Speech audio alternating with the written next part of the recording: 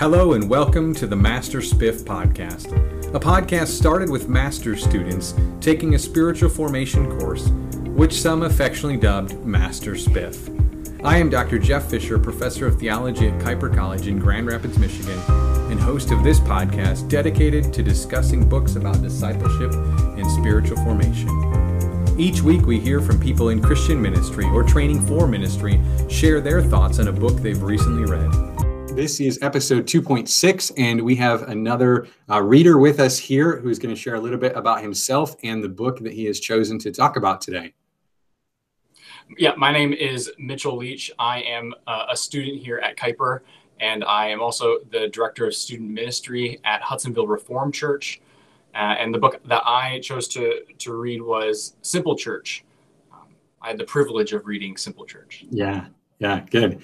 And so just to kind of get us started, say a little bit about the book, like what's the title, why the title Simple Church, and then also why did you pick this book? What was the reason for it? What did you think this book was gonna help you with? Yeah, the title of the book is actually it's brilliant. It's simple. It describes exactly what the book is trying to get across, and that is.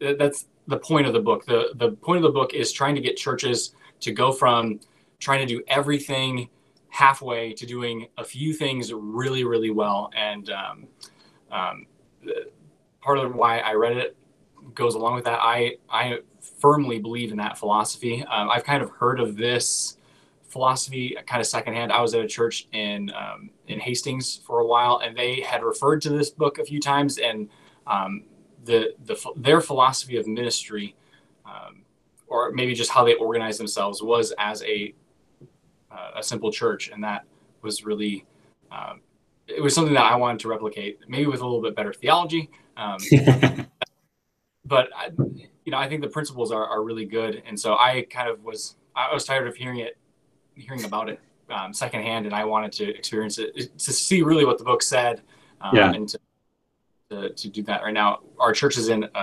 the middle of a not reorganization, but we're kind of figuring out who we are as a church and where we're going. And part of that is how are we going to function as a staff, as a church. And so I've been reading a bunch of ministry leadership books, church leadership books. And so this was one of them this is one of the books that I've had on my to read list for a while. And so when you said that this could be one of those, I was like, this is perfect excuse. That's good. Yeah. It's one of the books that you read for school and you're like, not dreading reading this. It's like, I'm really excited about this. So. Yeah. Very practical, very relevant. And I would anticipate pretty relevant right now, especially post-pandemic, or as we're thinking about post-pandemic stuff of like, there was a lot of churches, I don't know whether yours is like this or not. They were very complex. Had a lot of programs, a lot of things going on, and now are asking these kind of questions. Who do we want to be? What do we want to look like when we come back? We know that certain things will continue on, and other things maybe we don't have to keep doing, especially the way we had been doing them before, to keep things really busy. Yeah, absolutely. And that was one of the things that we're figuring out as a church. Our leadership team is kind of on the fence of, there are part of them that say, hey, they like that idea. Maybe they don't understand, they haven't read the book Simple Church. Maybe they couldn't articulate that strategy. But there's definitely another sector of our church that's like, hey, we want to be like the solution to our problem is to add more programs. And I'm like, no, doesn't work. Yeah. But I think a lot of churches find that that's kind of the model that's been inherited is, well, let's just add another program. Let's have another event. Let's get another group together to do these kind of meetings and stuff. And it's questionable whether discipleship and leadership development is actually happening in those kind of settings. Yeah. When I came on this church, just say it, their form of discipleship was, hey, just take people out to lunch. Take every student out to lunch. And I'm like, that discipleship means something way more than that. If taking people out to lunch is what discipleship is, man, our church should be huge. I mean, we should be the best discipling church in the nation. I mean, but Yeah. we're not. So Right. That might be a part of this process, but it's not sure. the entirety of the process. Getting to know people is kind of important, but right. Just meeting someone once for lunch can't be. Yeah. I can't teach biblical literacy over lunch. Right. Kind of hard. And so maybe you can say a little bit more about that with the simple language, the simple church. It doesn't necessarily mean it's easy or that it's like, just kind of one thing, a one and done. Take them out to lunch and you're done. But maybe say a little bit about the, kind of the process where you mentioned the principles of what they're really talking about in this book for the simple church. Yeah. So simple church, the idea is getting at 4 main things: clarity, movement, alignment, and focus is the last one. So the idea is clarity is clarifying who you are. It's your mission and vision. Who are we, and what do we want to do? Your movement is moving people along this progression. So having a clear process for people to be discipled on, and making it. I mean, having it so clear that maybe it's even part of your mission statement. That was kind of what I was talking about with a book. Like, the name sometimes can also be the function. Right. And if you can figure out a way to do that, that works really well. Alignment is just getting everyone and everything on that same mission and vision, making sure that every ministry, all the staff, like everyone's there. No one's pulling, like everyone's pulling the same rope, really. I don't know if that's an analogy that they use, but it's one that we've kind of started talking about here at church. And then focus is really, it's being good at saying no to a lot of things. I'm going to also use another quote, but I feel like this quote really gets at this focus principle. Craig Rochelle, I don't know if you're familiar with him, but he says we have to say no to the good things in order to say yes to the great things. I feel like that really gets at what they're talking about with focus there. Like, we need to be able to say, a mission trip to whatever, that's a good thing, but it might not fit in with who we are and where we're going. And so we're going to have to say no to that right now, because we need to be able to say yes to the great things and use that same, all of that,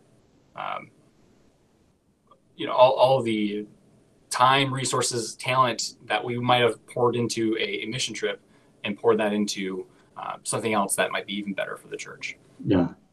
I mean, that's such an important principle. I mean, in our lives, I'm sure businesses do it, but especially for the church, what you say no to is probably even more important than what you say yes to, because of what either allows you to or allows you not to say yes to things. Yeah, that's critical. It is. Yeah. I mean, and ironically, kind of a simple concept, but yet hard to implement. Oh my gosh, how hard is it to tell someone who's like, hey, like, we're going to start a food drive for local homeless people, and it's like, how hard is it to say no? Right. Don't do that. Really hard to say no to. Yeah. But it might be one of the better things that you do as a church, because the thing that you say yes to even has a greater impact. Yeah. And that's really where that alignment question comes in, right? I mean, someone comes and pitches this idea of the homeless food shelter or food and shelter. And you say, well, does that fit our mission and our vision and, the place that we're called to? I mean, if you're, 60 miles away in some rural church, it probably doesn't make sense to, do some kind of homeless food pantry kind of thing, because that might not really be an effective means of use of resources. Yeah. You might get some squirrels, but probably not any people. Yeah. And so, I mean, knowing your context, knowing your situation, that's so important. Yeah. For sure. And I think, likewise, there's probably a lot of smaller things like programs or schedules and things like that we also have to really practice saying no to things that sound good, but are not in alignment or not part of the focus. And that requires that clarity that you talked about as well. Yeah, because if you don't know who you are and where you're going, I mean, everyone's pulling a different rope. Everyone's pulling a different direction. And I don't know if you've ever seen this. I'm a youth pastor, so I've seen it. There's this game that's like an 8-way Right. tug of war. And it feels like a lot of churches are doing that, where it's like, it's an 8-way tug of war. And it's like, okay, is it moving? Yeah, but it's actually moving in a circle. Like they're actually moving very far from where they started.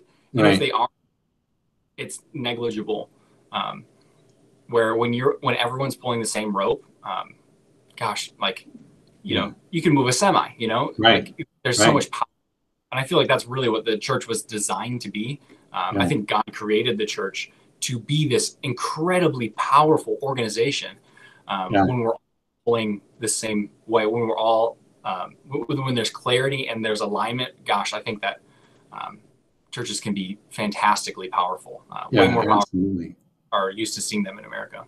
Yeah, that's a really great illustration. Yeah, I have seen the 8-way tug of war. I've even pulled a rope in that 8-way tug of war and thought, this is ridiculous. And I'm a strategist, so I'm always trying to like strategize it. Like, so we're really going against those couple of ropes over there. How do we, align ourselves with the ropes next to us so that we're pulling this direction? And the whole thing, it's just kind of this silly. You're going around in circles. You're spending a lot of time and energy, but you're not going anywhere. And nobody really wins until someone burns out. Someone gets tired and like, let's go of the rope and just gives up. Yeah. You don't want that as, your ministry plan. Yeah. You just lost horsepower, really, is what you did. That strategy right there, like you're talking about, that's where church politics come in, and everyone hates that. But unfortunately, when we're doing this, when there isn't clarity, when there isn't alignment, church politics have to happen in order to get anything done. And then it's like, that's not how the church was supposed to be. Like, this is why people hate the church from the outside. It doesn't look appealing. Yeah. So, I mean, obviously, we've already been talking some about the negative things or the things that they're addressing, not necessarily myths, but maybe false ideas about the church or false, poor ways that the church has practiced things. Is there anything else that you want to point out from their book that like they address of like maybe problems in the church or things that, and I mean, I use the word myths in the sense of like, we might have like actually convinced ourselves that this is the right way or the true way, but as with more reflection and more thought about it, you're like, that's actually not the way it should be done. Yeah. I think for me, looking at church hiring, if I were to go to almost any church and say, okay, you can have the best candidate available for your position, would you hire him or her? And I think most churches would be like, absolutely. Why would we even think twice about that? But the book talks about in the alignment part, when you're hiring, it's almost better not to hire the best person unless they have they're bought into your mission and vision. Right. It's better to hire someone who's even half as competent as the best available, but who's bought in fully to your mission and vision. And I think that's extremely true. Rather than trying to fight someone over strategy their entire time, and maybe they're brilliant, they're fantastic at it. But if they're trying to do something different than what the church is trying to do, that's ultimately not going to succeed. Myth that we believe as churches hire the best, when it's really hire who's bought in. Yeah, that's a really great example. And I mean, that takes you back to the clarity, right? Like, not only do you want you as the church have to be very clear on what it is, your mission and vision, and be able to communicate it to someone who you're looking to hire so that they actually understand what they're stepping into. And in many ways, it would be kind of unfair to hire someone who's the best with the expectation that they're just going to happen to eventually align with your mission and vision. Yeah, no, even think about staffing dynamics or like, the in-office dynamics. If you've got people who are, wanting to be on that same clarity, that same mission and vision, and they're aligned in that, you can have people who are Democrats and Republicans, but if they're like, hey, we're on the same page of the mission of the church, like they're gonna get along really well. Yeah. I mean, you'd have Michigan fans and Michigan State fans, and they're worse than Democrats and Republicans. But, yeah, exactly. Especially on Sunday after they played each other on Saturday. So yeah. No, that's good. So, I mean, you've also shared something about how this, obviously connects to your own work in the church, and any other ways that this book kind of really resonated with you and intersected with your own life and ministry. Yeah. I think for me personally, the reason that I love this book is because I am someone who, by nature, wants to do everything, Mm. love more in my life. I mean, you could ask my wife about it. That when I've got a free opportunity, I want to be playing church league basketball, or I'm going to probably be too honest, but so this summer, I've got a mission trip that we're planning to go on. We're taking like 30 people. Um, we've got my wife is going to give birth in June. Um, my brother is getting married in July. Actually, that's a week before we leave for the mission trip. Oh, Uh, wow. then that's in Costa Rica, so we're flying there for a week. So I'll have like 2 days back, and then I'll go on a mission trip. And I also signed up for the church league softball team. You might miss a few games. Yeah, I probably will, and I told them that. But Wow. that even me, like, so that's me saying, okay, I've got a busy summer, but Right. I'm someone who likes to have a lot on his plate. But for me, if I don't check myself, and I don't check myself in my ministry, I think my personality will just come through in my ministry. I think that's true for a lot of people who are leading ministry. And I think I'm maybe a little bit more aware of that, but I know that I need a simple church model when I'm doing not just my life, but I need that when I'm doing doing ministry too. Right. I mean, and so when you've said yes to some really great things, you also have to then say no to other things that come up along. And maybe if the church basketball league is also offered to you, you're going to have to say, I'll have to play in the fall.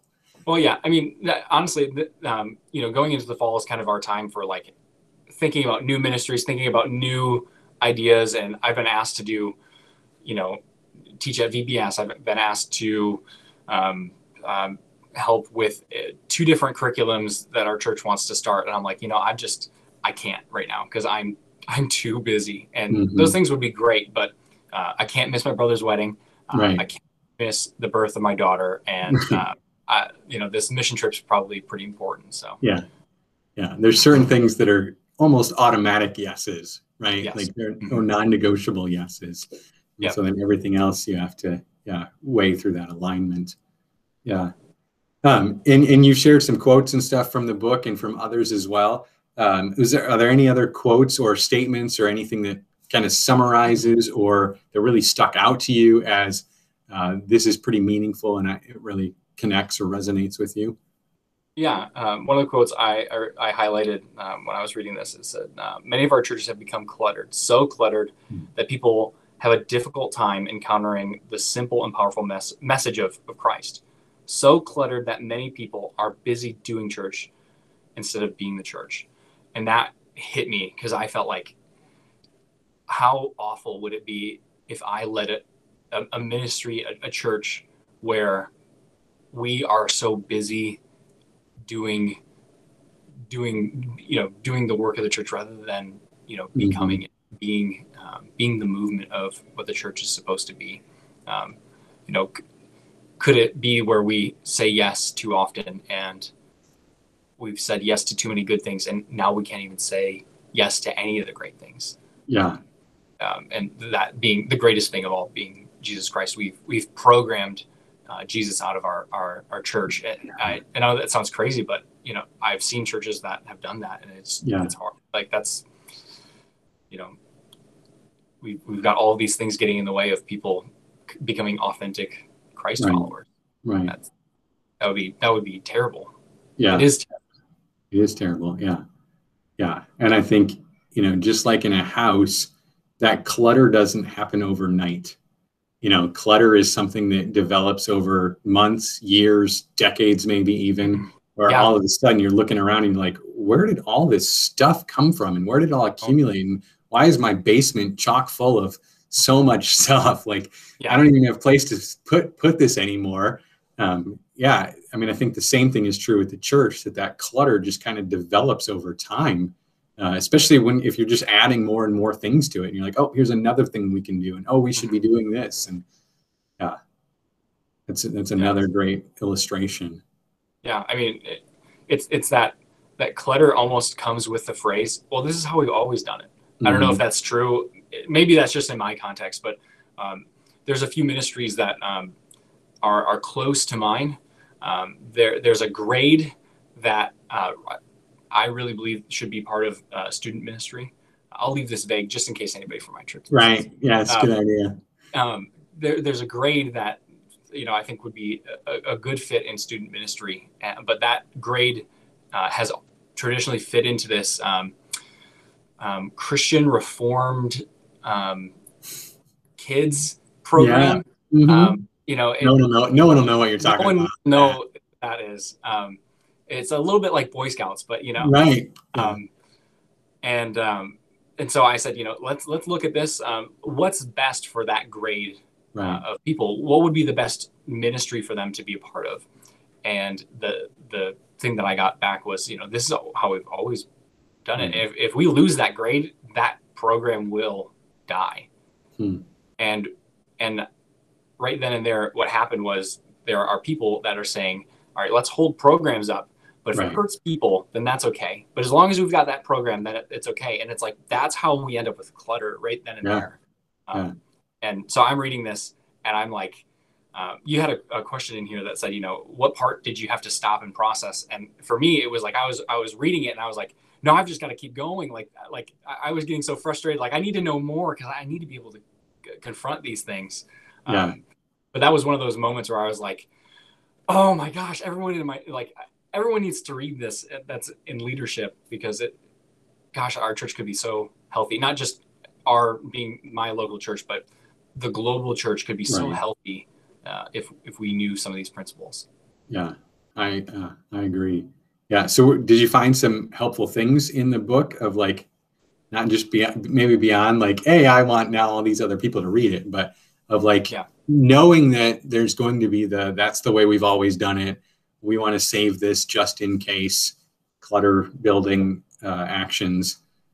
Knowing that that's the reality, were there any tips or tricks or things that you found in the book, some practical insights of, so what do you do when a church isn't quite ready to go simple church? Yeah, this is maybe another one of the quotes I love from this, but he said, research shows that when you've received frequent interruptions while working on a task, your performance drops an equivalent of 10 IQ points. In other words, when you multitask, you are 10 points dumber on the core task than you are if you just focused on the core task. And he said, some of us just can't afford to multitask. We can't afford to be dumber. Yeah, I think that's the truth in the church. When we decide that we're gonna spread out, we're gonna divide, we're gonna be conquered. I asked some of our pastors this. I said, imagine if all of the staff here quit and we just focused on the Sunday message, the Sunday service. I said, how good do you think that would be if I could just take, like, if it was my job just to do the announcements, like, and that was it? How good do you think the announcements would be? And they're like, they would have to be stellar, for a full-time staff person. I said, yeah, they would, right? But if we collectively, and I'm not arguing that you need a full-time staff person for announcements, but if we collectively got simpler and used the same staff to do those simple things, how much better could we do things? How many less people would drop through the cracks? How many more people could get discipled? How many more people could get trained and equipped to do ministry? Those are the types of things that I think, and he just talked about, vision casting for those things. And he always backed it up with scripture. And I don't remember all of the scripture passages, but when you go back to scripture, it's like, these are not just good ideas, and they're not just, I'm not saying this is totally against everything I believe, but they're not just scripture passages either, but they're backed with,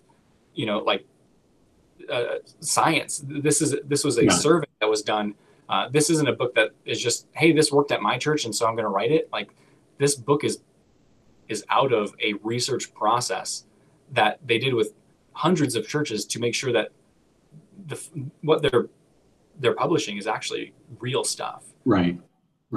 Yeah, Which this wasn't just one person's experience. Yeah, that's extremely compelling to say, this is not a philosophy that some guy thought of. This is these are principles that work at hundreds of churches across America. And so for us to go, well, that's just not for us. Like, or we're not that different. Like, we like to think that like we got kind of our own spin on whatever. Like, we're not that different to look at this and go, we can't do that. Yeah.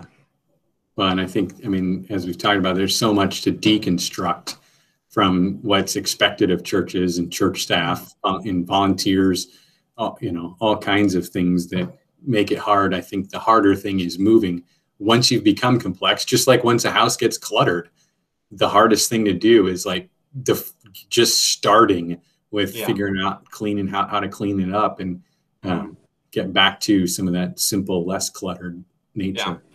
And I'm not against church planning, but I think that there may be that trend in Christianity where it's like, okay, we look at a church and it's like, okay, we're trying to get this to be a simple church, a healthy church. And they're like, no, we're just going to hold on to everything. So they're like, all right, well, we'll just start over.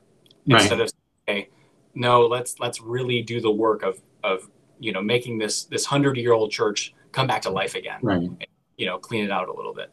Yeah. I think that needs to be, I love church planning. Again, I'm not against it at all, but I think we do need people who are going to go into ministry saying, I'm going to be a church revitalist. I'm going to go into an unhealthy church, and it's going to be hard for a few years. But I'm there because I want to see churches come back to health. Yeah. And because there are a lot more pre-existing older churches than there are church plants or opportunities for church plants right now anyway. So yeah. And it's not like you want to just abandon all the people that are a part of these established churches either. Yeah. Anything else that we haven't talked about yet that you wanted to make sure that we included in this conversation about the book? Any thoughts or comments that I haven't asked you a question about? Yeah, one of the questions that you had on here was talking about the identifying the common reasons for people failing or giving up on spiritual life. And I think this book really addressed that. Maybe just systemically from a church standpoint. And I think that's a good thing to look at as, this is a class of potentially, a bunch of church leaders.